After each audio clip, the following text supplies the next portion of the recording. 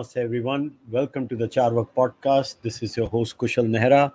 All right, today's discussion is how to communicate risk and data better. So I'll just give you guys a background about why I decided to host today's discussion. Is a lot has been going on as far as COVID is concerned.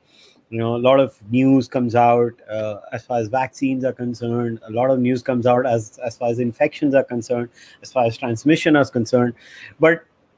But we don't know what to make sense out of this the stream of information that is bombarded to us on a daily basis. And then Ram and I were having a conversation offline, and I was like, Ram, this is really frustrating. I'm sick and tired of the way people are communicating and interpreting data. So I think it's time you come on the podcast and enlighten all of us, because this is kind of what you do all the time. Your background is in behavioral science, and you've been involved in it. And we anyways discussed a lot of this in the previous podcast, and Ram was kind enough to say, okay, I'll come back on. So Ram, thanks a lot for coming again. Yep, glad to be here. All right, Ram, so let's lay it down. So how do you want to start it? So obviously you told me to title this how to communicate risk and data better. So what do you think are the possible problems when we try and understand any particular issue? So we'll use COVID as an analogy because it's kind of very prevalent right now. But we want to keep in mind that this is about the larger image of how do we look at. So let me start like this, right, Ram? I always use this example. So whenever we have a conversation, we say on an average men are taller than women, and then there will be that one person in the room who will come and say, but I know XYZ female who's taller than her husband. It still doesn't change the reality. So Ram, now I hand it over to you. All yours. So I think the probably one of the basic reasons as to why we are so bad at it is because we are not taught it properly. Before I go into all this discussion, just a plug-in for a brilliant guy who does a lot of work in this area called Gerd Gigerenzer. He's written quite a bit. So if you go back to your school, right? So two of the things that we don't teach properly is how to make sense of numbers, risk, and data. We do a lot of mathematics, calculus, and so on and so forth, but basic numbers, basic statistics, how to read and how to make sense, we don't do a good job. The other thing is money and how to deal with it. And then you have, broadly speaking, two types of actors who are very good at it, and therefore they manipulate it, and rest of us who are not very good at it. In fact, I would say that most, highly paid, highly educated people would be very poor at making sense of data. It's not easy. It doesn't come naturally to us. We are very good at pattern recognition and so on and so forth. So let's take an example beyond COVID, right? So you'll see an ad or a newspaper item that says a new cancer drug that is 100% more effective, right? It sounds great, and you start thinking, man, this must be really effective, right? But then once you start looking at not relative risks, but absolute risks, you'll find that the previous drug saved 1 in 1,000 people, and this new drug says saved 2 in 1,000 people, right? So relatively, it's not a great, it is a great drug, but absolutely, it's not a great drug. But those are the people, as they say, if you torture data, it will confess. So you can torture data in a way and kind of make it confess to whatever that you want, right? And on the other spectrum, like I said, a lot of numbers keep coming our way, and then it's difficult to kind of make sense of it. And therefore, then we start using our emotions or our heuristics to make sense. Like you said, one of the things is proximity effect, right? So what do I see, right? As opposed to what do the numbers tell me, or recency, right? What happened yesterday, as opposed to, what happened a month before. And therefore, our reactions can be too good in the extreme sometimes, and sometimes we don't react at all to numbers, right? Especially when the numbers are very, very large. If you tell someone, there are 100,000 cases, there are a million cases, right? These big numbers make it very, very difficult for us. In fact, the very good experiments on when they seek donations, for public causes, like say starvation in a particular country, there's not like a real difference between saying, 20,000 people are going hungry or 20 million people are going hungry, right? Beyond, there is this kind of a numbing effect. Mhm. And the other bit is in terms of how we make sense of percentages and so on and so forth. We never ask the question, percentage of what, right? I mean, somebody throws a number and we just look at it and say whether it is higher or lower. Now, coming to COVID, right? It's a deadly combination of a lot of things. It's a deadly combination of fear, innumeracy, poor understanding of risk, and so on and so forth. I mean, fear is a great emotion. Somebody has said, fear has saved more lives than anything else. It's Oh, essential. absolutely. Yeah, it's essential to our survival. If you see a snake, you should be fearful. But constant fear kills, right? And that's what is kind of happening. It's that if you constantly keep scaring people, that's kind of a big detriment to public health. And so therefore, when we see all these numbers, there is like I was tweeting, there is a combination of ignorance, malice, and laziness in kind of making sense of these numbers. And it can have all kinds of effects, right? So it can have effects where people take undue risk, where somebody might say, nobody around me has got COVID, and therefore I'll go and take those risks, as opposed to looking at overall, numbers. Or sometimes, you're too scared. Like we were discussing prior to the show, this entire bit about hygiene theater, right? Where we are wiping everything down, washing our hands. There was never really any evidence to do that. But if you go back to the a year ago, that was our single biggest public health measure to stop this virus. Not even masks, right? Mm. Before anything else, hand wash became a major thing. Apple Watch started putting a hand wash 30-second timer as a feature in it. So we overdid it, and now CDC and everyone is asking us to stop doing it, and then they communicate this number saying, the risk of catching it at like 1 in 10,000 or 1 in 35,000, which means nothing to my mind. I mean, like, uh, I was in this conference many years ago where there's this specific procedure. If you undergo, you can reduce HIV risk by 60%, right? And then my question was 60% of what, right? Is it 60% of people? Is it 60% of times, right? I mean, what is this 60%? And I was commenting that the only good thing about 60% is that it's more than 50%. Right?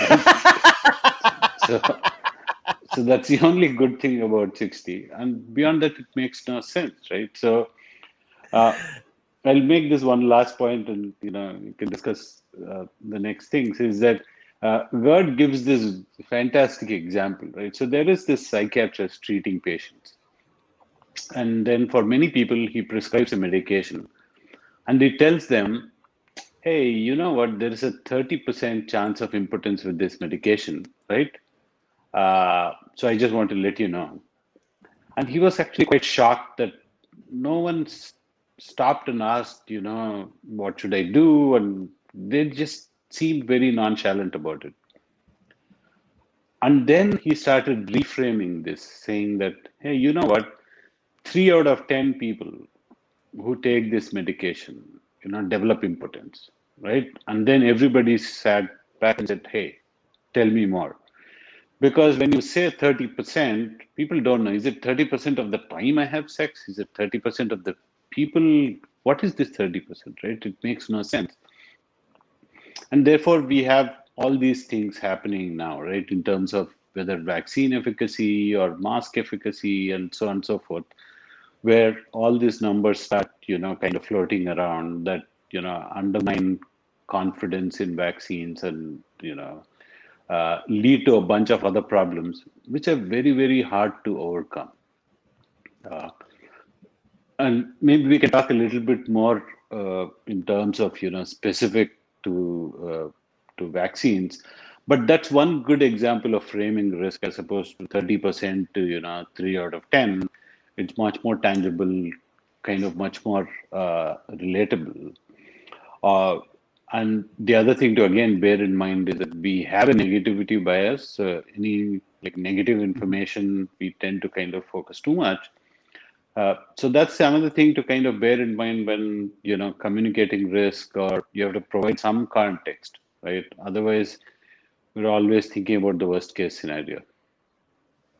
So how about this, Ram? Before we get into a little bit more COVID stuff, I wanted to actually put that slide up that you were talking about, where people actually tend to seek certainty. So now, can you talk about this slide that you had sent me? So what is this about? Yeah, it's a fantastic slide. It's in the book Thinking Fast and Slow by Daniel Kahneman. So what you see on the x-axis is actual probability of an event, and what you see in the y-axis is that how people perceive it to be, right? So for example, if something is 1% probable, right? So which means something's like sun rises in the east, right? So there is absolutely no doubt there. So assume that there is a specific event which earlier wouldn't happen. But even if you tell someone that, hey, there is a 1% chance of something happening, in our mind, that 0 to 1 is a big shift, right? Suddenly from something that could never happen, that it could happen, and we overweight, right? So this chart suggests that we overweight it by 5 times, right? So something that's like 1%, now that there's a 5% probability of it happening. Like, think lotteries, right? So why do so many people buy lotteries? You know the probabilities. Or why do so many people gamble in a casino? You know the house always wins, but it's a combination of overconfidence that I'll win, or the numbers I pick in a lottery will win. I mean, that's the genius of lotteries, where you can pick your own numbers, where somehow you think you have control of the outcomes, and the possibility effect, right? So suddenly from it seemed a little bit higher than what it is.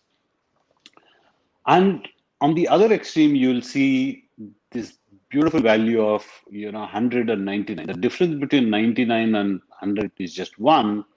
But again, in our heads, when we look at 99, there is still some possibility that this may not happen, right? So therefore, we wait at say 90. Now, when you see this in the context of some of these vaccines and their efficacy, and we'll come to a deeper discussion on that. Suppose a public health official says this vaccine is 80% has 80% efficacy, right? So that's the actual probability. But since it's not 100, in our heads we tend to think of it more close to 60, right, and not 80. And that's how the mind plays tricks with us. And so therefore the heuristic for 60, like I said, is 50, right? It's half. So we're thinking maybe this vaccine is half as effective, right? It seems closer to 50 than to 100, although the number 80 is much closer to 100 than it is 50, and it's a big difference, right? So I think these are the things for us to kind of bear in mind when you're communicating percentages and probabilities, that the actual probabilities are very different from consumer or people weighted probabilities. So as a public health official, you have to be honest. So you can't obviously lie and say this is more effective than what it is. But I think when sharing numbers, it's therefore very important to then say 8 out of 10 people won't get it, as opposed to saying 80%, right? So that's one way to kind of communicate it. And there are other strategies one can use, in terms of personalizing it or making it relevant to a state or to a specific district and so on and so forth. But I think it's a very, very interesting chart in terms of understanding actual probabilities versus, how we look at probabilities. Again, it's not easy for people to kind of make sense of these probabilities. In fact, most educated people would kind of get it wrong. Yep. All right. So I have now let's get into so I'll take this slide off now. So now let's get into something that I wanted to talk about. Let's focus a little bit more on the vaccine. So here's the bit about the vaccine. So I'm going to share something that really pissed me off today. No, until the extent that me being me, I started swearing because that's how I am. So I'm just going to put two photos up, Ram.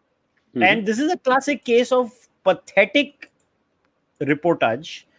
So let's start with the first photo. Here is the first photo. This is the first photo, right? 37 doctors of Gangaram Hospital test COVID positive.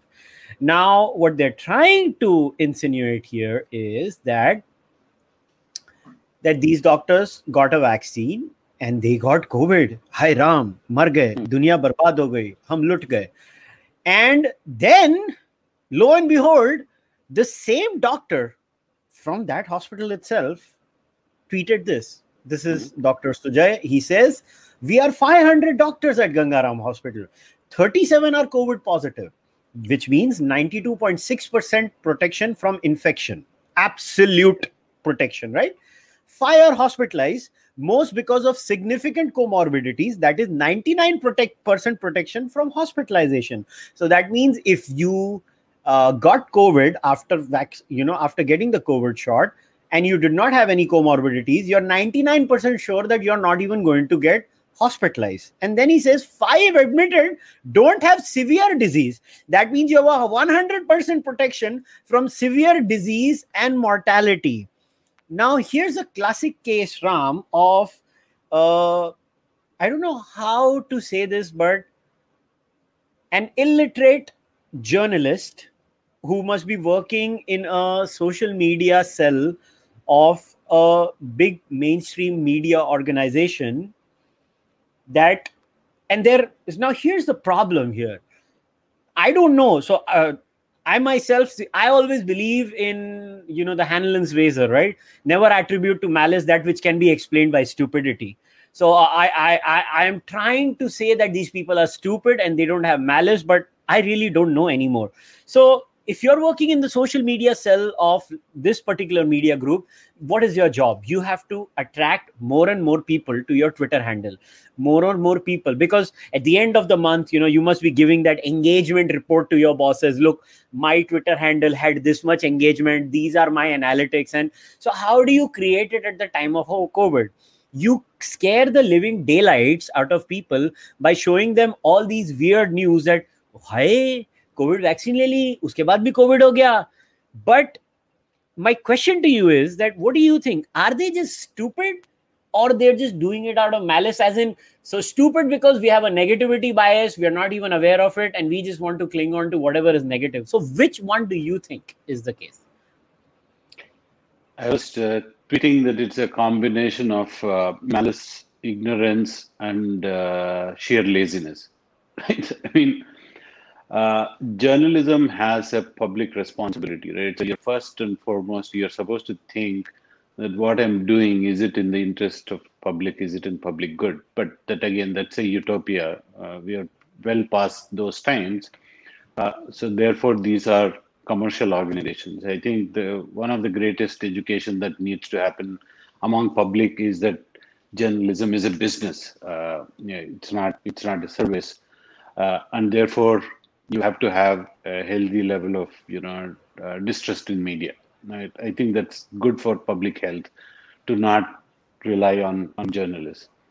Now, if you look at the reporting globally on this, I think the greatest disservice to public, in this pandemic, apart from crazy measures by government, has come from journalists, and they've been very poor at communicating this risk, And on top of that, they've been going hammer and tong against governments that did not take their orders, right? So I, as a journalist, said something. How dare you not, Mm-hmm. implement measures like I said. So you remember the days they went hammer and tongue about um, Kawasaki-like syndrome among kids, and kids are at a great risk, and so on and so forth, right? And then that led to a huge amount of panic, because when it comes to children, like Dr. Osterholm, a very good epidemiologist, says that you can't think of denominators and percentages, right? So, the moment kids come into the picture, you only have to think of numerators, right? So you can't say, and therefore, what tends to happen is that one is this thing of control, right? As a journalist, right? So I can write something, and then I have this power, right? So, and therefore, I want to use that power. Uh, Two is ignorance. So when in often we talk about how it's not the brightest of people who get into journalism, but I think more importantly, if you go back in time, it's not like a journalist is an expert, right? And journalists were very aware of their own shortcomings. So they would go talk to a doctor, talk to a scientist, verify this. How do I frame this story, right? So talk to 4 or 5 people and then push through a story, right? I mean, that's what Absolutely. that's the least you expect from a journalist. You don't expect them to be experts in everything. That's not possible, right? Mm-hmm. But that's not what they do, right? So they just hear this news. And I've been on the other end where some journalists wanted a story, and I would tell them, hold off, talk to this gentleman, get more context. And they would say, no, no, I've already pushed the story. I just need a quote from it, right? So just say something. And then I'm writing good things about you. Just say you agree. And then, and then after a point, I felt kind of disgusted to talk about them, because there's a lot of misrepresentation happening, anyway. So, and of course, I mean, most of the listeners would understand that sensationalizing bit of it. So when they hear this, it just seems like, oh wow, so many doctors got it. This is going to be a great story. So let me not wait before others, because the first one kind of gets all the benefit. And then it's kind of a continuing spiral paranoia, right? So the next guy will say, oh, they found in this hospital, let me go find in another hospital, let me go find in the entire state, right? So you have this spiral paranoia that happens, where you'll have a glut of stories about how doctors across the country are catching the virus, and therefore uh, uh, you create this public fear, right? And that often happens not just in this story, but in a range of other stories, right? Mm-hmm. And how do we kind of hold them accountable, right? So you're not paying them for their service. Mm-hmm. Uh, you are not. You don't have a formal kind of a mechanism or redressal to write about them, and then get someone fired or demand kind of better standards. But unfortunately, measured purely by, like you said, eyeballs or the number of shares or engagement, and the perverse incentives make it seem like that's the only way to go. Now, what is the way out of it? I mean, thankfully, we have uh, social media. That's a positive and a negative. On WhatsApp, all kinds of messages kind of fly through. But the very basic thing, I mean, I think it's expecting too much, but the very basic thing we can demand is that news organizations put journalists through simple training on, numbers and data, right? Uh, uh, it's not that difficult, right? It's like a 1 day, 2 day course, saying, hey, when you're reporting numbers and percentages, these are some rules that you need to kind of follow. And therefore, that would be in public good. But then again, that's expecting too much, because the incentives are not aligned. So, I mean, that's the world that we are in, that you can't even take like few hours off and understand, risk and data communication better. Now, if I were in a journalist organization, I mean, one of the things that we see happening, right, across board, and my colleague Pratyasha was mentioning this in another context, is that people conflate preventive and protective, Uh-huh. right? So, what is preventive, right? Something that you will never get. Protective is that you might get it, but it won't affect you, right? So, in the context of, say, COVID, if I take a vaccine, right? Preventive is that I'll never catch this virus. Protective is that I might catch this virus, but nothing will happen to me, right? Mm-hmm. But the way people are reading the data is that they're thinking, 100% preventive, right? So if I take a vaccine, I should never get it, right? Yeah. That's not going to be the case. And when you're vaccinating millions of people, right? So 100 million people, and if the vaccine efficacy is 80%, right? As far as its ability to prevent is concerned, Mm-hmm. 20% of the people are at risk. When you think about the whole country, that's a huge number. That's like 200 million people, right? Or if you take the eligible population, at least more than 100 million people who are going to catch this virus, right? And if you're going to have journalists who kind of keep reporting that this person, got COVID in spite of getting vaccines, of course they're going to do it. Mm-hmm. Again, this is something that I was tweeting about long back. Is that one of the first thing any health ministry should have done is called all the editors before vaccine rollout Yes. and explain this, saying, "Hey, this is going to happen. People who got vaccinated are going to get COVID, right? Mm-hmm. What else is going to happen? There are going to be a lot of correlated deaths. There are people who get vaccine and would die. Some would die within the hour, some would die the next day, some would die within a week. Because unfortunately, people die all the time, right? Mm-hmm. So that's the other thing to communicate, saying that, hey, there are going to be a lot of correlated deaths. Doesn't mean that we are going to ignore them. We are going to, investigate every death. But bear in mind that as long as the overall death rate doesn't go up, which means it's just a correlation and not a causation. But Mm-hmm. it's natural for humans to kind of see causation where one doesn't exist, right? So uh, it's a classic thing that happens with with vaccines.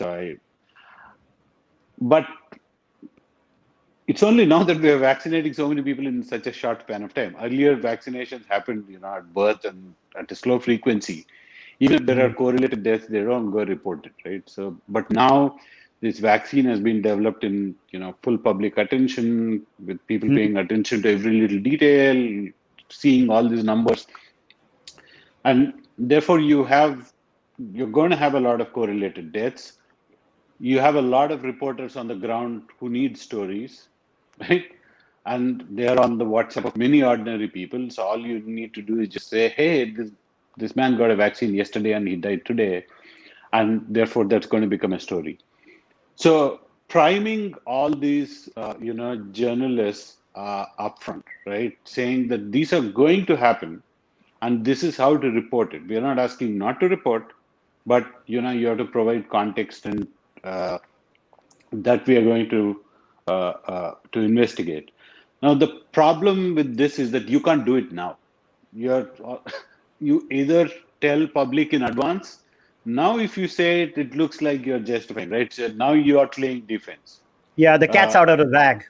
exactly. So it's gone, right? So now, whatever you do, you're always going to be late, and people are going to say, this is what they'll say, right? So this is a classic case where and these strategies kind of existed. It's pretty much the norm. You should have kind of issued guidelines saying that this is going to happen. This is where I think we have this, while public can be, including myself, we can be poor at reading numbers. But people are not idiots, right? And I think often governments make this assumption that if we don't square up with people, right?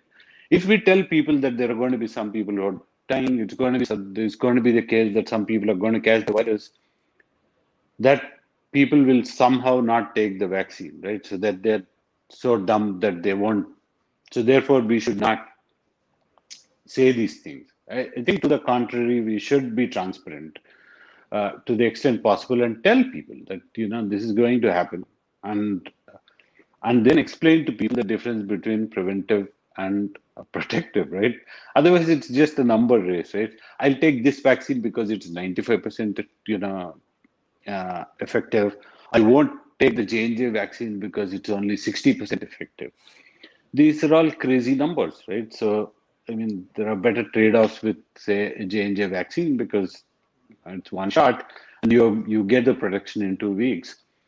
And that's a danger of producing all these numbers that people, again, the other thing that we are not good at is making decisions based on a range of factors, right? So take buying a car, for example, right? So if I have a choice between three, four cars, there's so much data, right? So what is the mileage? What is the price? The safety features in this car, the design features. I mean, the list is long. So what do car companies do, right? So they want you to go for a test drive, right? So then you sit in the car and say, I like this car, right? It's no longer about the numbers. So I think beyond 4 or 5 variables, I think it's very difficult for us to make a rational decision. And the risk Absolutely. of pushing through some of these numbers is that people start taking decisions based on those numbers, and then we start misinterpreting those numbers, and therefore you have this scenario like the one that you put up, saying so many doctors got it. Of course, I mean, as they would, right? It's not 100% preventive. And if there are significant comorbidities, there would be, unfortunately, some deaths. But again, they don't provide the context. So if you reduce everything to like 140 or 280 characters, then the worst headline becomes the best headline as far as, getting clicks is concerned. Again, like I said, it's not a very difficult skill. It's something that news organizations can do quite easily, but they won't because their incentives are aligned to communicating this in a sensational manner, in a manner to kind of scare people. And they're not mindful of the consequences, right? So, and therefore, you have this crazy situation where before we started hitting these crazy numbers in India, like in my hometown, my mom was telling me people, like volunteers, were like going door to door asking people to take vaccines. But because of all this reporting, and we were discussing earlier, the other disservice that happens is telling people that nothing changes with the vaccine. Right? I mean, so now look at how we have loaded the trade-offs, right? If you get the vaccine, you still might get COVID. Even if you get vaccine, you still have to wear masks, you have to distance, and you have to stay at home. So what is the real incentive for taking a vaccine? So unless there is some reward in taking a vaccine, why would people take it, right?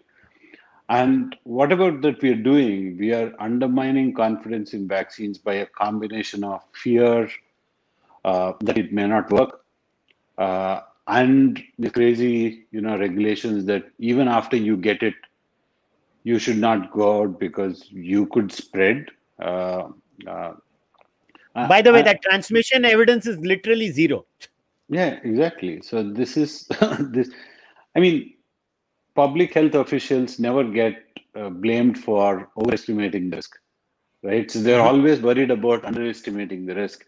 If I say 1,000 people die and 10,000 die, it's a huge problem. And if I say Mm, 10,000 die and only 1,000 die, it's not as much as a problem, right? mm. But now that we have vaccines, that strategy won't work. So you have to have a lot of confidence in the vaccines based on data, right? So you don't want to lie to people. but you have to tell people what like it is and communicate some of the rewards of taking vaccines. Now, of course, we have high numbers, and therefore most people want vaccines. I mean, imagine this, right? So you're eligible for a vaccine, and the vaccine is either around the corner or available, and you catch the disease and die, right? I mean, it's the worst case scenario, and therefore vaccine hesitancy can harm people, and it is real. And all of these stories that we are seeing kind of add to that, right? So today we might be in a situation where all these states are saying, "Oh, we don't have enough supply," which, by the way, is such a common story everywhere. Even in the US, all states start blaming the central government, saying, "Oh, we don't have vaccines." I mean, the center does not keep it locked up somewhere, right? In the sense that whatever they have, they distribute. Uh, it's not like this utopian entity which is ruling 10 other countries. But uh, once you have them, you don't do a good job of giving it. Now there is high demand, but this yo-yo is going to continue. Soon you're going to have so many vaccines, and people don't want to then take it, either because a lot of others have taken it or because of all these framing problems that we talked about and all these fears that people have of side effects or correlated deaths, or like the tweet that you mentioned saying doctors got it, so what's the point of taking it? Yeah, I just wanted to add a few things over here. So I did Yep. a simple trick. So I'm sure you must be facing these kind of people on a daily basis too, but I've faced just far too many people. So I was talking to a few friends of mine. They're like, "यार कुशल, मगर vaccine लेने के बाद भी Covid का infection होता है. You get infected again."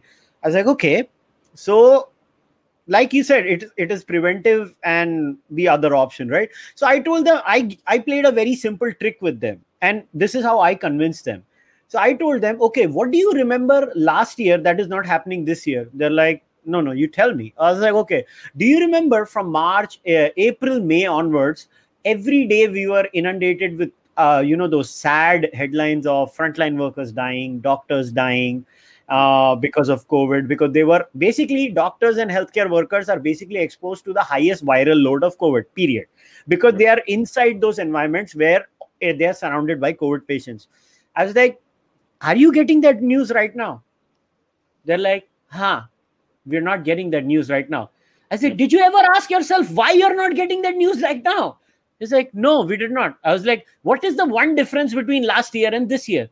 He's like, oh yeah, vaccine ho gaya. I was like, chalta hai ki nahi chalta hai vaccine? Is it effective or not effective? So you see, the classic case over here is the entire framing of the vaccine should not have been based on infection. It should have been based on morbidity and mortality, right?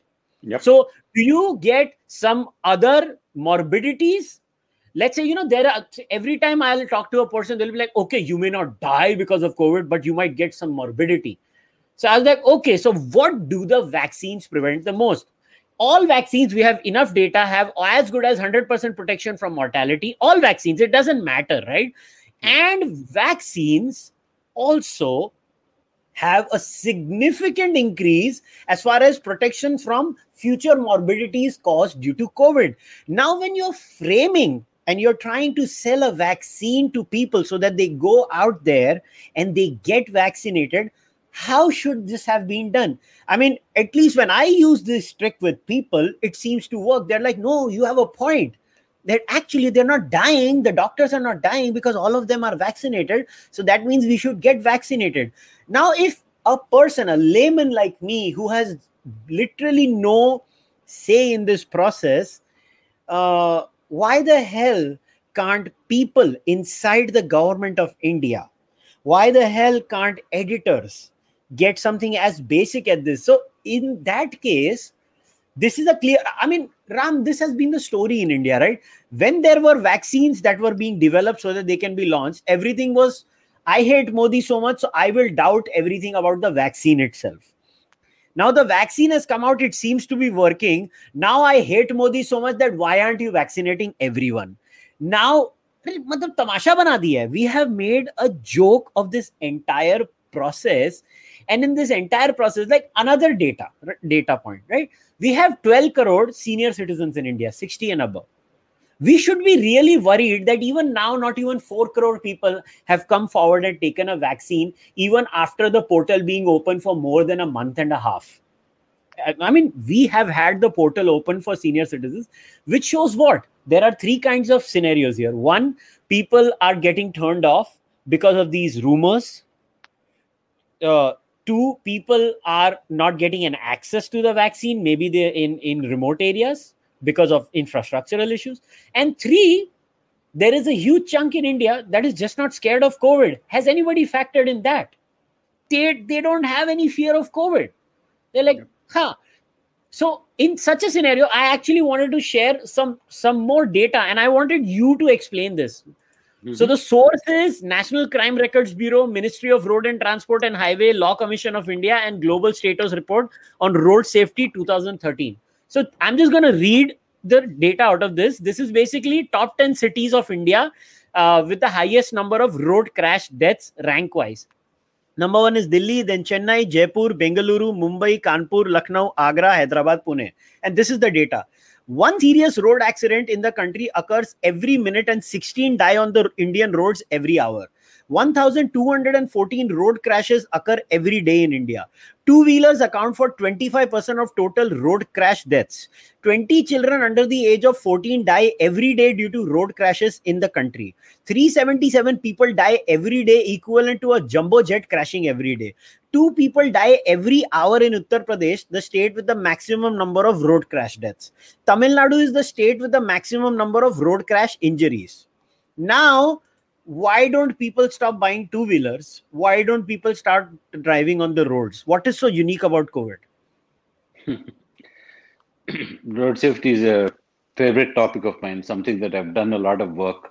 Yeah, that's why I got this statistic out, because I know you've done so much work on it. By the way, by 2030, I think road accidents will overtake HIV as a leading cause of death. They're already a leading cause of death among 15 to 24-year-olds, I think, among the youngest of our population.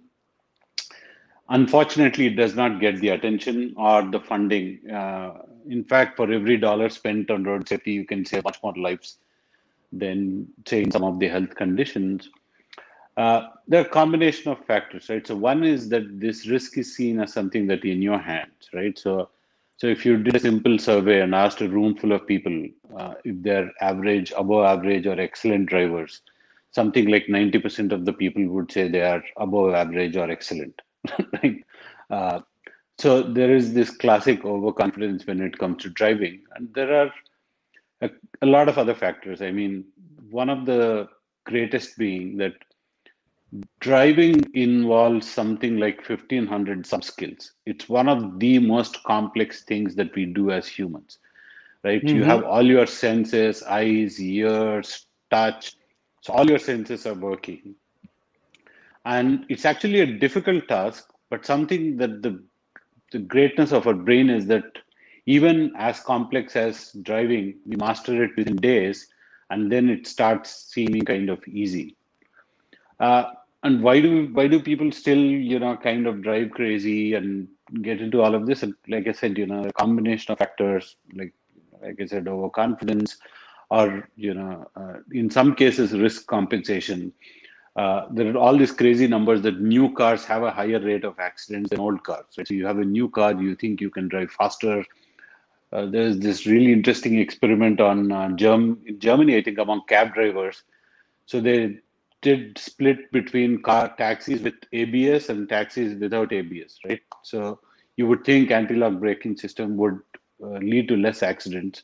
There was no statistical difference because your brain starts discounting for better safety features, and therefore you start taking more risks. And like again in India, I think the roads can take more speed than the vehicles. What do I mean by that? So you can say this road is 100 kilometers per hour road. That's for a good car. But if you have a bike or if you are a pedestrian, it's like too much of risk. You can go into a combination of things, but overall, I think it's there is a little bit of numbing that happens because it's happening all the while. Two, it's not contagious like COVID, right? So there is no the level of progression is very different, right? In COVID today, Just wanted to share one more data point with you, Ram, and then you can go ahead. But road accidents are 10 times more likely to take our lives than COVID. Yeah, but it's not contagious, right? And I think I have control over it, right? So if you ask someone who's driving, what are your chances of dying in an accident? You'd say nothing because I've been doing this all my life. And by the way, many of these road accidents are not even reported, right? So you think that you're not at risk or you have high control, right? So that's the thing. And the numbers are crazy, by the way. Something like 150,000, 200,000 people in India die because of road accidents. It's not something that gets the same kind of attention, and it's also not a spectacular risk, right? So COVID is a spectacular risk. It's a global risk. A nuclear thing is a spectacular risk. Therefore, we are very scared of nuclear power, whereas all the numbers suggest otherwise, right? So the number of people who die because of pollution because of, say, a coal power plant versus the number of people who died in, say, a nuclear power plant, right? So how many people died in, Fukushima, right? But that's a spectacular risk. So therefore, we are more scared of those things. I mean, again, all risks are not same. Some risks are more salient, more spectacular, and therefore we tend to overweight those as opposed to some of the others. So imagine this scenario, Ram. So I'm just highlighting this to give people a context. During 2019, the fatality rate per 100 crashes was around 30. Based on the media tracking and deduplication done by our organization, 145 out of 381 road deaths occur between March 24th and May 16th were migrants, said Piyush Tiwari of Save Life Foundation. Now look at the data here. A road crash is 10 times more likely to kill someone than getting infected with COVID-19. I mean, this is shocking that how the human mind plays games, don't you think? I mean, but then my follow-up question to you would be, is that how do we convince people? Not that I'm saying you should not take COVID seriously. I want you to take COVID seriously, but you have to take it seriously in the right way, right? Yep. You have to take it seriously in the right way, like wear a mask and try to maintain personal hygiene as much as you can and get vaccinated whenever you get a chance. But my point is that how can we be so callous in one department? It's like diarrhea deaths in India. Something, who would have thought something as innocuous as diarrhea kills 1,400 people daily in India? TB. And again, look at the irony of this. You get a tuberculosis vaccine when you're born, but you still have TB in India. But that vaccine, everybody is fine with. But COVID ka vaccine is dangerous. I don't get all of this. So how do we unpack this weird human behavior? I can't make sense of it. I think some of them have like a very evolutionary basis to it, and therefore we have to kind of live with it. So there's a very interesting statistic. So what is, I think Gerd frames it well, says, how many kilometers do you have to drive for the same amount of risk of, say, dying in an air crash on a flight, say, between Bombay and Delhi, right? And if I'm not mistaken, it's like 5 or 7 miles, right? So that's the huge amount of risk. But again, plane crashes are spectacular, and therefore they're reported heavily.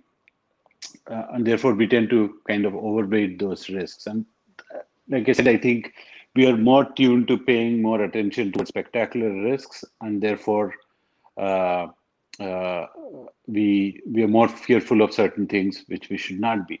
But I think coming to this, point on how do we kind of address some of these responses to COVID? How can we be more pragmatic? So you had talked about when you had sent some points to me, you had mentioned about balancing risk and rewards. That's the part, right? Yeah, So yeah, so that's a, yeah, I'll talk about that. I mean, again, before going, I mean, the thing again in driving is that we are very good at calculating risks. We are very poor at calculating rewards. Nobody calculates the rewards one gets by driving like really fast, right? I mean, there is a certain thrill in that. Uh, Coming to COVID, right? So, I mean, if you go back to March, when you ask people to take a spectacular measure like a lockdown, right, which is a blunt instrument, right? So you shut Mhm. everything down. And therefore, people start thinking that, this is, apocalypse, and therefore we can't get outside. I mean, I see people out in the open. They're the only people in the road for, hundreds of meters together, and they still wear a mask because we have this perception that this virus is like on the trees and on top of the buildings, like waiting to kind of pounce upon you. Uh, Double masking and triple masking and so on and so forth. But what we have told public is like this is spectacular risk, and therefore we have this like really blunt instrument, no compromise, right? And therefore you have kind of primed people to either take too much precaution or no precaution at all, right? So there are always going to be contrarians who will say, I don't feel scared or I don't want to feel scared, so therefore I won't do anything, right? And then you have people saying, this is the worst thing on the planet in my lifetime, and therefore I'm going to do everything, even if it's kind of overdone. Instead of that, if we are a little bit more measured, saying, wear a mask, but not outdoors when you're not around people, right? So Mhm. if you are a little bit more pragmatic in asking people to take certain measures, you're better off. So you consumed so much attention and load in getting people to wash their hands and wipe things, then communicating multiple, behaviors is difficult. I mean, I'll give you another classic example. Say diabetes, right? When somebody is diagnosed with diabetes, the doctor looks at it and says, this is a very easy condition to treat. He'll tell you, hey, all you have to do is to stop eating carbs and sugar, start taking these pills, right? And going on a walk every day for 30 minutes, and then check your glucose regularly, right? It's simple, right? I mean, like very doable, just for behaviors. Mhm. But multiple behaviors are very difficult to push through, right? So it takes a lot for us to kind of add new behaviors, and that's one of the points I was making is that habit change is much slower than science. You can't suddenly pull Mhm. the plug and say, hey, now you don't have to wash your hands that much, focus that attention on masks, right? So we kind of overused our energy, so to speak, on one set of activity. So one, I think we need to get a little bit more pragmatic and allow for certain rewards, saying don't do this indoors, don't do these indoors. If you're vaccinated, these are the things that you can do freely, and these are the things that uh, you know, I can't think of anything that you cannot do once you're fully vaccinated. But then, uh, so if you communicate those things, it's better. And two, I want to come back to the point that you made about, you know, a sudden drop in death among healthcare workers. Mhm. That's a great way of communicating risk, right? Because it's a nice heuristic. I don't have to make sense of a lot of numbers. You can say, hey, we vaccinated all the doctors and healthcare workers. This is Mhm. how many died last year, right? In say April of 2020. And so this is the number in April of, 2020. So it's a classic split window, right? And people can look at it and say, huh, so the only variable is vaccine, and therefore it worked, and therefore you should take it, right? Mhm. The other example, again, it's a bit of a double-edged sword, is like again from Israel, right? So I think the number is 40%. So if you like vaccinate about 40% of the population, the deaths tend to drop dramatically, right? So now it's got a negative and a positive. From a communication point of view, that's a good thing, saying that, again, look at all this data, deaths are going to drop dramatically. So if you kind of vaccinate 30, 40% of the people, and therefore vaccines work, the risk there is that once the deaths start dropping precipitously, you are again faced with the scenario where a number of people don't want to get vaccines, and therefore you're still going to have these, flash fires here and there, where people might still kind of get COVID. But overall, I think like communicating some of the rewards on vaccines, focusing on protection and not prevention, saying you won't end up in the hospital and you won't die, right? Is a much better framing than saying you won't get it, right? And then, since, like I said, we have a negativity bias, 5 people around me get it. I think everybody around me is getting it, whereas like 100 people did not get it, right? So we don't focus on the people who don't get it. We only focus on the people who get it. And again, I mean, these are all like very obvious things for governments before, right? And I think most governments have dropped the ball on like estimating hesitancy, right? And if you have to talk about hesitancy again, like, they've focused too much on these anti-vaxxers, right? That's a very, very small group, and it's a hopeless group. There's nothing you can do to that group, right? That's very, very hardcore. But when you think of hesitancy, right, one, it is real and it's different, right? So some people are indifferent, some people are wait and watch, some people are worried about side effects, right? Instead, what do we do globally? Like Fauci is everywhere, right? Talking about vaccine hesitancy. I mean, people who believe in him, people who respect him, are not the people who will hesitate to take a vaccine. Right? So they'll go ahead and take it. So overall, politicians have a limited appeal unless they have very high approval ratings. So I would say, like if a Biden saying, please take the vaccine has very little impact, right? Because, I mean, he's the president, people, a simple photograph of him taking the vaccine would do the job. That's the other thing. We have underestimated hesitancy. We have overestimated the value of politicians and celebrities in minimizing hesitancy. Instead of focusing on the factors that drive hesitancy, right? Is it like fear of side effects? Is it, wait and watch? Is it indifference? Or like you said, people don't perceive, very low risk perception. And then, have much more targeted kind of messaging. The number you said of, like less than 4 crore people in India in that age group getting is a very crazy number because, I mean, you could still have high cases and significantly lower fatalities if you have vaccinated high risk population, right? And that's what states like Florida did here, like really well. You could still have like 8,000, 9,000 cases and have very few fatalities if you vaccinated high risk people. And 4 out of 12 crores is a dangerously low number, right?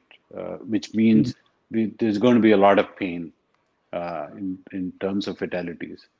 So I think to sum it up, instead of all these numbers and percentages, we have to find heuristic way of communicating the benefits. Focus on protection and providing as much context as possible when talking about vaccinated people, still getting the disease. So before I start taking the questions of the live viewers, I just have one last question because this is something you had tweeted about and this is something even I am very torn about. So, while we are talking about incentivizing people to get a vaccine. So Ram, let us talk a little bit about, and also I want to, why did Ram and I make this entire discussion about vaccination is because we want to nudge people towards getting a vaccine. So I want you guys to understand why we are so obsessed with the vaccine. We can easily look at the data and talk about COVID too, but we want to talk about the vaccine is because somewhere down the line, even Ram and I want to nudge you and make sure that everybody in your house who is 45 and above and watching this in India goes and gets a vaccine. But here's the point. So to incentivize vaccinations, and here's the thing, Ram, this pandemic has been the biggest encroachment on our rights as individuals, on our rights as citizens of democratic nations across the world, whether it's the United States of America, whether it's Canada, whether it's England, whether it's India. Public health officials under the garb of a pandemic have literally robbed us of our basic rights. It's a constant tussle between public health and our rights. In the case of a vaccine, we've started listening to whispers of something like a vaccine passport. So let's say I want to travel to the United States of America. Let's say I want to use public health of, public transport. So what if somebody from BEST in Mumbai or Mumbai Railways says that, you know what, if you're not vaccinated and you do not have a valid reason that, if you take a vaccine you might have some medical conditions, but everybody else 18 and above, say 1 year down the line, if they are not vaccinated, they will not be given access to public transport. How do we work around that? That might encourage people to go and get a vaccine in the short term. But Ram, how do we balance that scenario where on one hand we have a complete assault on our right to choose vis-a-vis our safety from COVID? No. So I completely agree with you. It's not just a wealth transfer; it's like a power transfer from citizens to governments, mostly unelected officials, and it's a very dangerous thing. Nobody lets go of power ever, and you have a situation where most of the people who have this power have not personally been affected, either in terms of their wages or their status, right? So you have this scenario where a small number of people have too much power, and you also have people who don't get trade-offs, right? So you're always thinking, I want to save every single person from COVID. Now it's a very, very noble kind of thought, but there is nothing called zero risk. Every time you step out, you take a risk. Every business you start, you take a risk, right? So therefore, this entire zero risk, zero death is a silly proposition. So therefore, I wrote a piece early on saying it's always the politician who has to take these decisions because he gets trade-offs, right? And he's accountable. So you can't Mm-hmm. fire the head of ICMR, right? But you can fire the prime minister or a president of Mm-hmm. a nation in an election, and they are the ones who have to make trade-offs between economy and public health. And as I keep saying, it's not good for public health officials to be on TV all the time. Right? That's not the sign of a healthy nation. Right? So they need to go back into the background. And the more that they talk about some of these draconian measures, the more you kind of undermine, public trust and confidence. Now, coming to the specific point on vaccine passports, luckily that ship is sailed in the US, it looks like. I'm totally against it. Uh, I'm totally against any paternalistic thing, right? So not just, I would say, not just about, I would say it's not being paternalistic, right? Moment you use laws and rules, then it's not nudge anymore. Nudge works when people have a natural intent to do something, and if you communicate with them in a transparent manner and provide some kind of an incentive to do it. I'll give you a simple example. So air travel, right? So if I say that if for you to travel by air today, you have to produce an RT-PCR test, right? If I say that if you are vaccinated, you don't need to produce an RT-PCR test, right? So that's an incentive, right? But what are we doing? Mm-hmm. We say it doesn't matter whether you're vaccinated or not, you still need an RT-PCR test, right? So I think those are some of the things that you can do. Making it easier, reducing friction in the system. Unfortunately, most of the people who are at the highest risk are also least digitally savvy, right? I keep talking to a lot of 70, 75-year-olds. They struggle to go online and find an appointment. Luckily in India, because we don't have this concept of old age homes, you have multi-generation households, and therefore Mm-hmm. youngsters probably help them. But I think I would rely on smaller incentives like those rather than hard measures saying, unless you're vaccinated, you can or cannot do these things. It's not enforceable. It's a perfect recipe for a lot of corruption. And I think it's about giving away more powers. And the most dangerous thing with all of this is precedence. It's not just that we have given these powers and created a precedent for COVID. You have created this precedent so that in future people are going to invoke this and create passports for all kinds of things, right? And you don't want that kind of a precedence. going forward. So in light of immediate fear, right? So we cannot create structures and systems that will harm us in future, and that's something that we need to be very vigilant about. All right, so now let's start taking questions. So I guess Brijesh had asked a question when we were talking about media. There are a lot of questions about the media. So I'm just going to read them out. So how is this responsible for public health communication? What the hell is the media doing? And then somebody had actually followed it up and said, um, why should incorrect and misleading media reports be let off scot free? Shouldn't Indian law have such reporters arrested and tried under sedition? Now, I think that's a little bit. See, this is the problem with India. We either have one side where we have a type of intention, and the other side we are like, "Inko sabko jail mein dal do." So, how do we balance it out, Ram? Yeah, I think, like I said, it's a very simple task to accomplish, but the incentives are not aligned, right?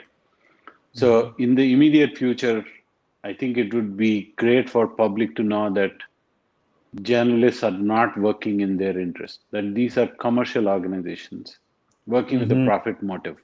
And that's not going to change, right? So you're not going to have like Doordarshan or whatever.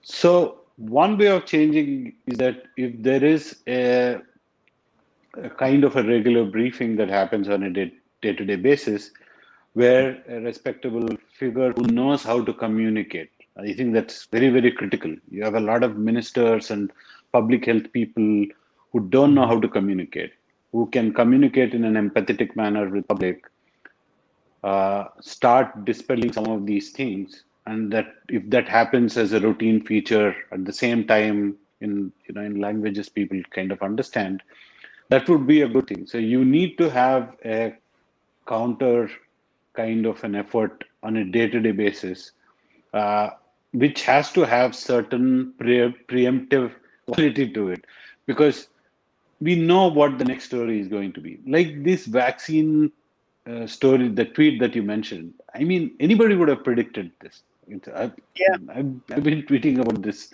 all the while. I mean, these are very predictable things.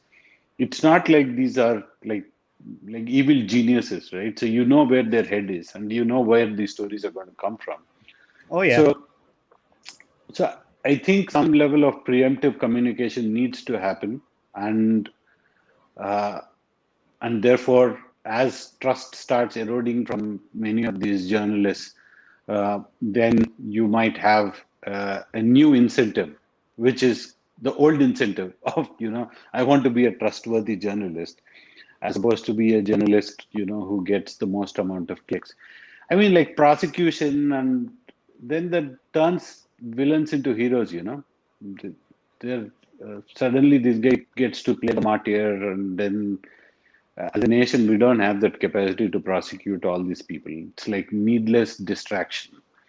Uh, you're much better off preempting some of these things and communicating with transparency and trust and empathy, and calling out some of these things. So this Specifically, this yeah. follow up question is even better. Then Hmm. Tanmay says, when the public relations of the government does such a pathetic job of information dissipation, especially with regards to such efficacy data, what can you expect from an extremely biased, non-credible Indian media? I mean, I'm telling you, Tanmay has hit the nail on the head here. That is Yeah. spot on. When you have such a nick in the government, why do you expect anything else from your media that already hates the government? Yeah, I mean, it's like devil in the deep sea. But yeah, look at the same politicians, right? So they're so great at election campaigning, right? I mean, their most of their speeches are well researched, right? So between a 1 hour helicopter ride between town A and town B, Mhm. right? A politician gets the talking points. He comes to your town and talk about the issues in that town, and they can talk for an hour, and they can connect greatly, right? So there's a great amount of resonance. But when it comes to public health, they're like fish out of water, right? So again, like I said, these are things any government needs to prepare. They don't take a lot of time. They don't take a lot of effort. you can test a lot of these things in real time with, given our internet penetration and social media. I could put out a message and test how, are people comprehending it? Do they find it effective? Like at 8 in the morning, and have something out, later in the day. I mean, you should have the equivalent of the IT cells for public health, right? I mean, they can churn out content very quickly. If a politician says something stupid, within an hour you have a video, right? So why can't you have the same thing for public health? It's, to my mind, it's not a thing of skill or resources as much as attention, uh, and it's something that we should demand from the government. If not, then some vested interest will fill that vacuum, right? Mm-hmm. And it will be like another YouTuber, crackpot, who would make things worse, right? I mean, Yeah, I know one crackpot in India who sits outside India. So, do you think absolute numbers in case of countries like India and China is a nonsense metric? The correct metric should be per 100 or per 1,000 inhabitants. What's your thought? yeah, it's. I think there are two dimensions to it, right? So, one, when you're communicating, right? So you can't look at human life just as numbers, right? So every death is a tragedy, and I think you come across as really cold and unempathetic when you say our numbers are not that high. I think one, we have to recognize that every life is important, but base rate fallacy, right? The point that you're making is again one of those classic things where, like we said, percentage of what, thousand of what, it's not something that we ask, right? So when you look at, say, data on, say, John Hopkins or Boldometers, right, you only see the absolute numbers and you don't see the base rate. So if you go and see the base rate, so the fatalities of US, say, per million in states like New York would be, and something like 1,700. For India, it would be 150. It's a significantly low number. So I think when communicating, therefore, using the base always helps from a policy making, from taking steps, right? So you could say that, oh my God, there are 1,000 deaths here. Of course, in a country of 1 billion people, is it too many? But there are other metrics too that we track in terms of hospitalization. The other thing to see is that where is it happening, right? I mean, if it's happening in a highly concentrated manner, right? So there's no point saying there are 1,000 people dying across India. If 500 of those are happening, say, in Pune, right? So your base rate has to be relevant, and you have to track some of the other, leading indicators like hospitalization from a policy point of view. But again, these absolute numbers, that's a classic mistake journalists keep making all the time, saying India has the highest number of cases in the world today. True, but what's our population, right?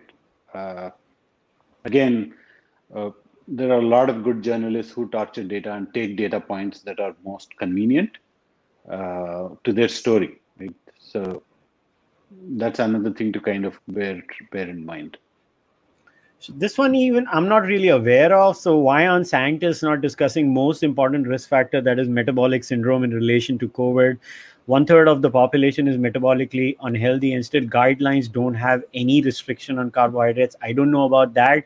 I know the Indian diet in general is slightly carb heavy, but as far as I'm concerned, the only single correlation causation that I have been able to find when it comes to deaths and COVID has been, obviously you need 2.2 on an average comorbidity. Those people are much more probable to die, and vitamin D deficiency. I have not heard of anything else, at least in my.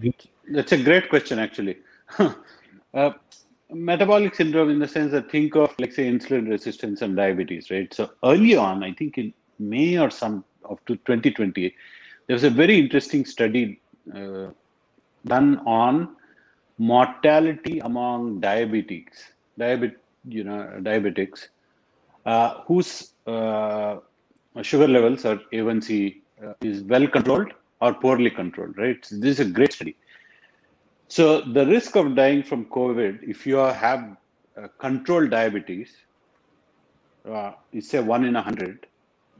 And the risk of dying with diabetes, and if you have uncontrolled, diabetes, is 10 in 100. The risk is tenfold. So both are diabetics. One has his sugar levels controlled. One does not. And I was tweeting then saying we should be communicating this to all the diabetes patients in the world, saying, hey, here is a real incentive for you to bring your sugar levels down, right? You may be at high risk, but if you control this, right, so you have a real opportunity to kind of escape death. And I think there is ample data in the US that talks about, I think, whether it's two-thirds, I think, of all the people who died, an underlying condition is obesity. But again, thanks to our PC culture, nobody wants to talk about it. Mm-hmm. So instead of like asking people to go out, get a walk, eat better, like lower stress and manage your diabetes, we have not focused on the things. Like someone said, there is a fast pandemic and there's a slow pandemic. The fast pandemic Mm-hmm. is COVID, and the slow pandemic is all these metabolic kind of issues. And I think Mm-hmm. it is a real opportunity to drive home some of those messages. But again, we were so focused on certain aspects of it and ignored many of these underlying factors where some real gains and long-term gains could have been made. So, good follow-up point. So, mortality rate of Vietnam is probably the least because it is the most least obese country in the world. On the other hand, US is the most obese. You know the data. But Yeah. see, Bugsy, you have to understand. Now, I'm going to get into my social justice activist mode. You have to support the body positivity movement, right? How dare you fat shame people? And let me tell you, and now on a serious note, yes, obesity is a huge problem. As someone who was obese till 2016, I don't know how many times I've said this, please lose weight. It fundamentally changed my life at an individual level.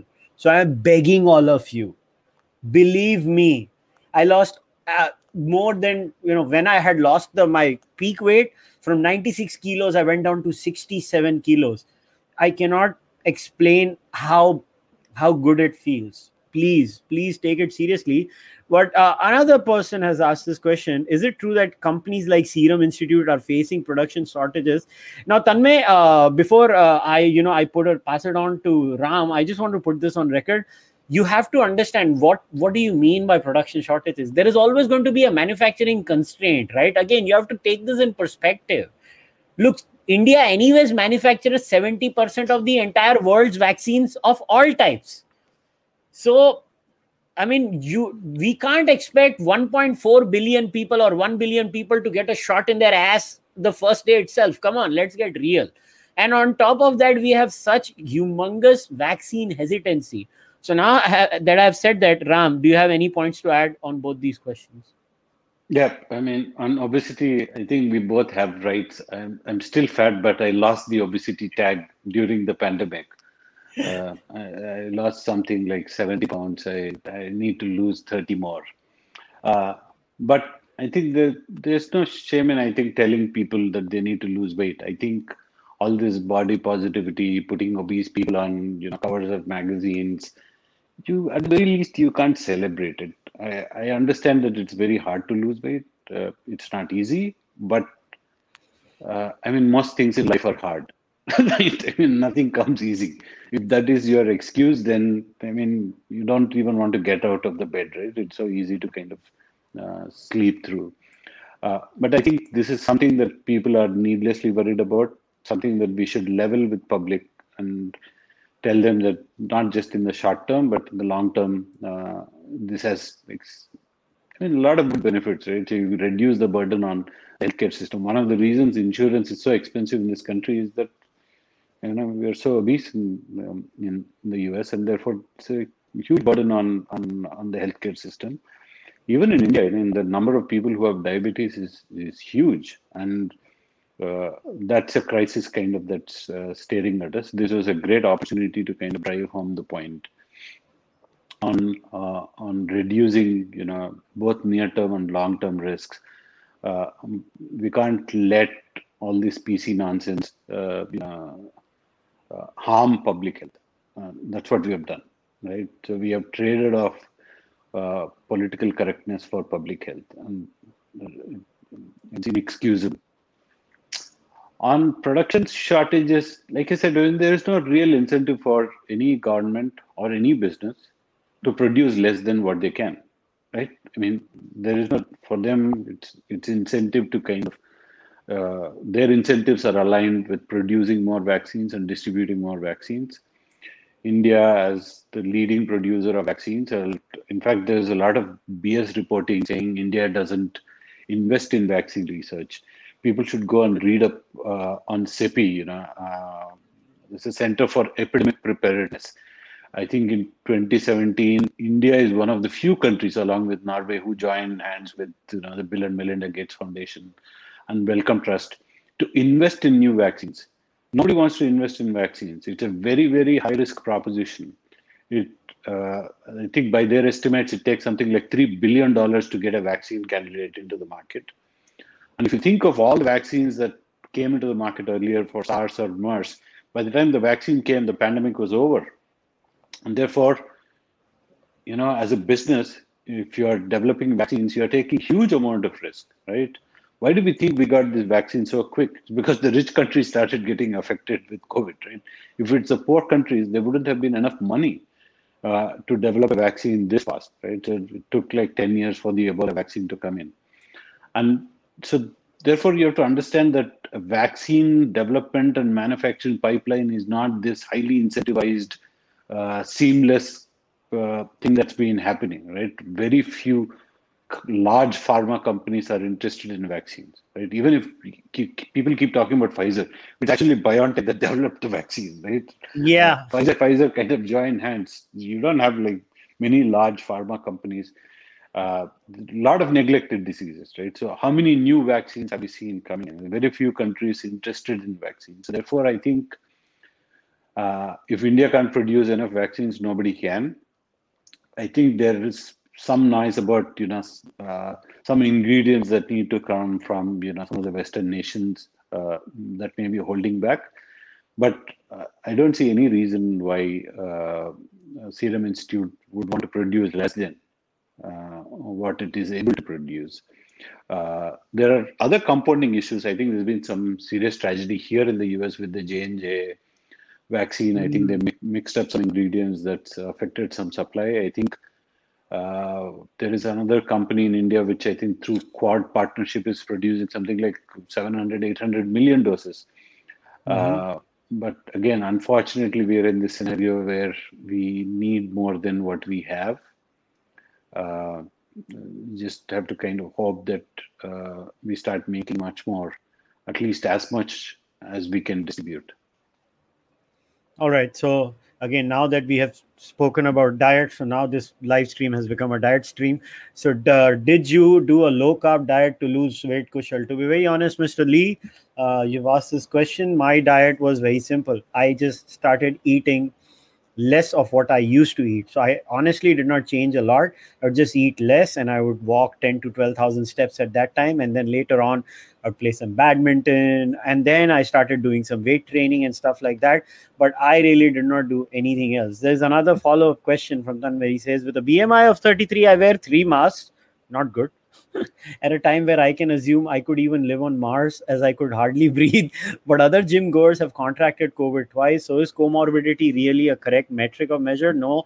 Tanmay, please realize that because you have been masking very well, that is one of the single largest factor that you are protected from COVID. Please do not assume obesity not to be a factor. Obesity is a major factor. So please take that very seriously. Ram, on to you. Yeah, on the weight loss thing, my simple thing was a classic explore and exploit. What works for one doesn't work for others. So I started exploring different methods. And when I found the one that works for me, I exploited it. In my case, it was 1 meal a day. I just eat dinner and that's it, nothing else. And I don't feel hungry during the day, but that's a longer conversation. On the other question, again, this is a classic thing of risk framing, right? It doesn't mean that just because you're obese, you will get it. Doesn't mean that you're obese, you will get it and you will die. You have a higher risk of, a serious outcome if you get it. So you're no more or no less at risk of getting it. And it's possible that in some people's case, they might be able to fight off the infection. And again, really good doctors know how to frame it. I'll tell a very, very quick story. My elder son, when he was 2, he had to go through a complicated, surgery on his small intestine, right? So after the surgery happened, the junior surgeon came to me and said, "Yeah, there is a 99% chance that, it's fine. There is a 1% chance that he may need a corrective surgery, right?"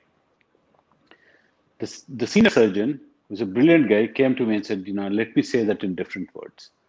He said, "Of the 100 surgeries we do, one child needs a corrective surgery. So it does not mean that your son has a 99% chance of not needing a second surgery. Is that he could be in that 1 out of 100, or he could be in the 99 out of 100. And just as luck would have it, my son was 1 in that 100. He needed a corrective surgery 3-6 months down the line. If I had seen that 99% chance, I would have been very upset when he needed a corrective surgery. But the risk was framed better. So, of course, nobody wants their child to go through surgery, but at least I didn't curse the doctor for misinforming me. And so, therefore, in this case, I think you have to be careful, obviously, if you have, comorbidities. But again, I would strongly urge, instead of 3 masks, lose the 3 BMI. Oh, yeah, absolutely. Couldn't agree more with you, Ram. All right, guys, I think, we've almost touched the 1.5 hour mark. So I want to wrap things up. But before I wrap things up, just want to leave a last few comments.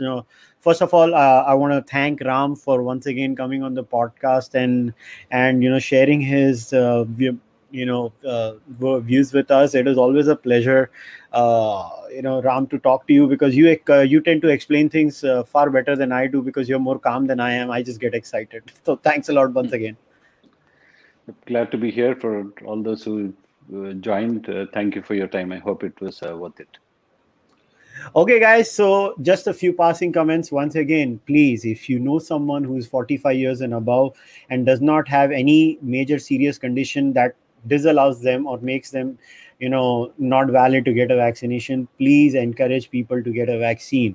Try and understand the vaccines work. So I will frame this in this way.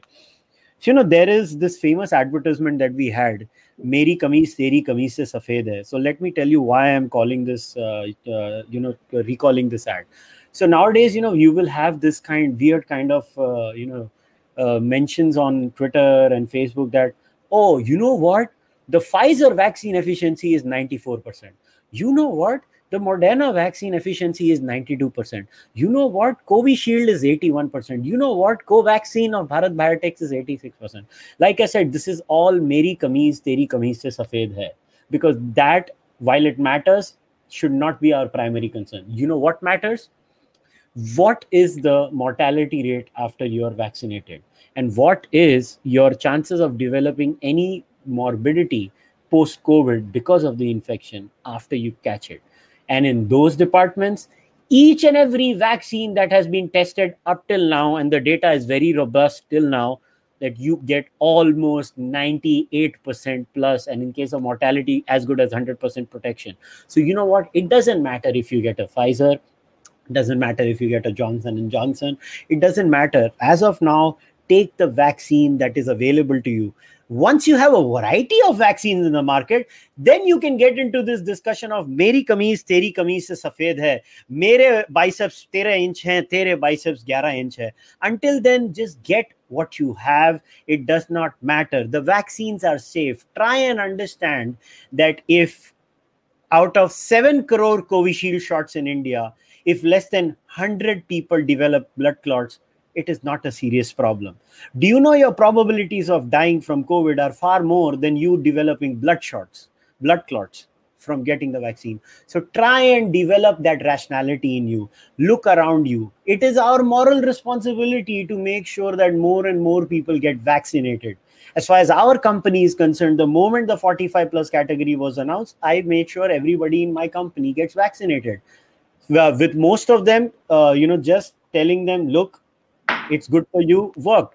Well, a couple of people, it did not. I said, I'll fire you if you don't get vaccinated. Lo and behold, they got vaccinated then.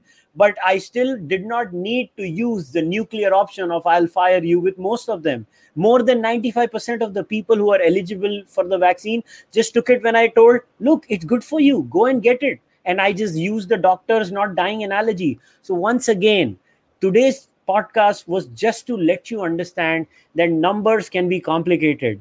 Do not fall for clickbait headlines. Every time you see a moronic tweet from a journalist or from an organization that says, well, you got COVID because of the vaccine, it doesn't matter. Look at the severity of the disease. And that's where the reality lies. So please make sure everybody gets vaccinated. I'll end today's podcast on that note. And I'll request all of you to like the video, comment on it, subscribe to the channel. If you can support the podcast, become a member of the channel or support the podcast on Patreon. You can also support the podcast by sending direct donations to the UPI ID and buying the Charvak podcast merch. I'll see you guys next time. Until then, namaste. Take care. Goodbye.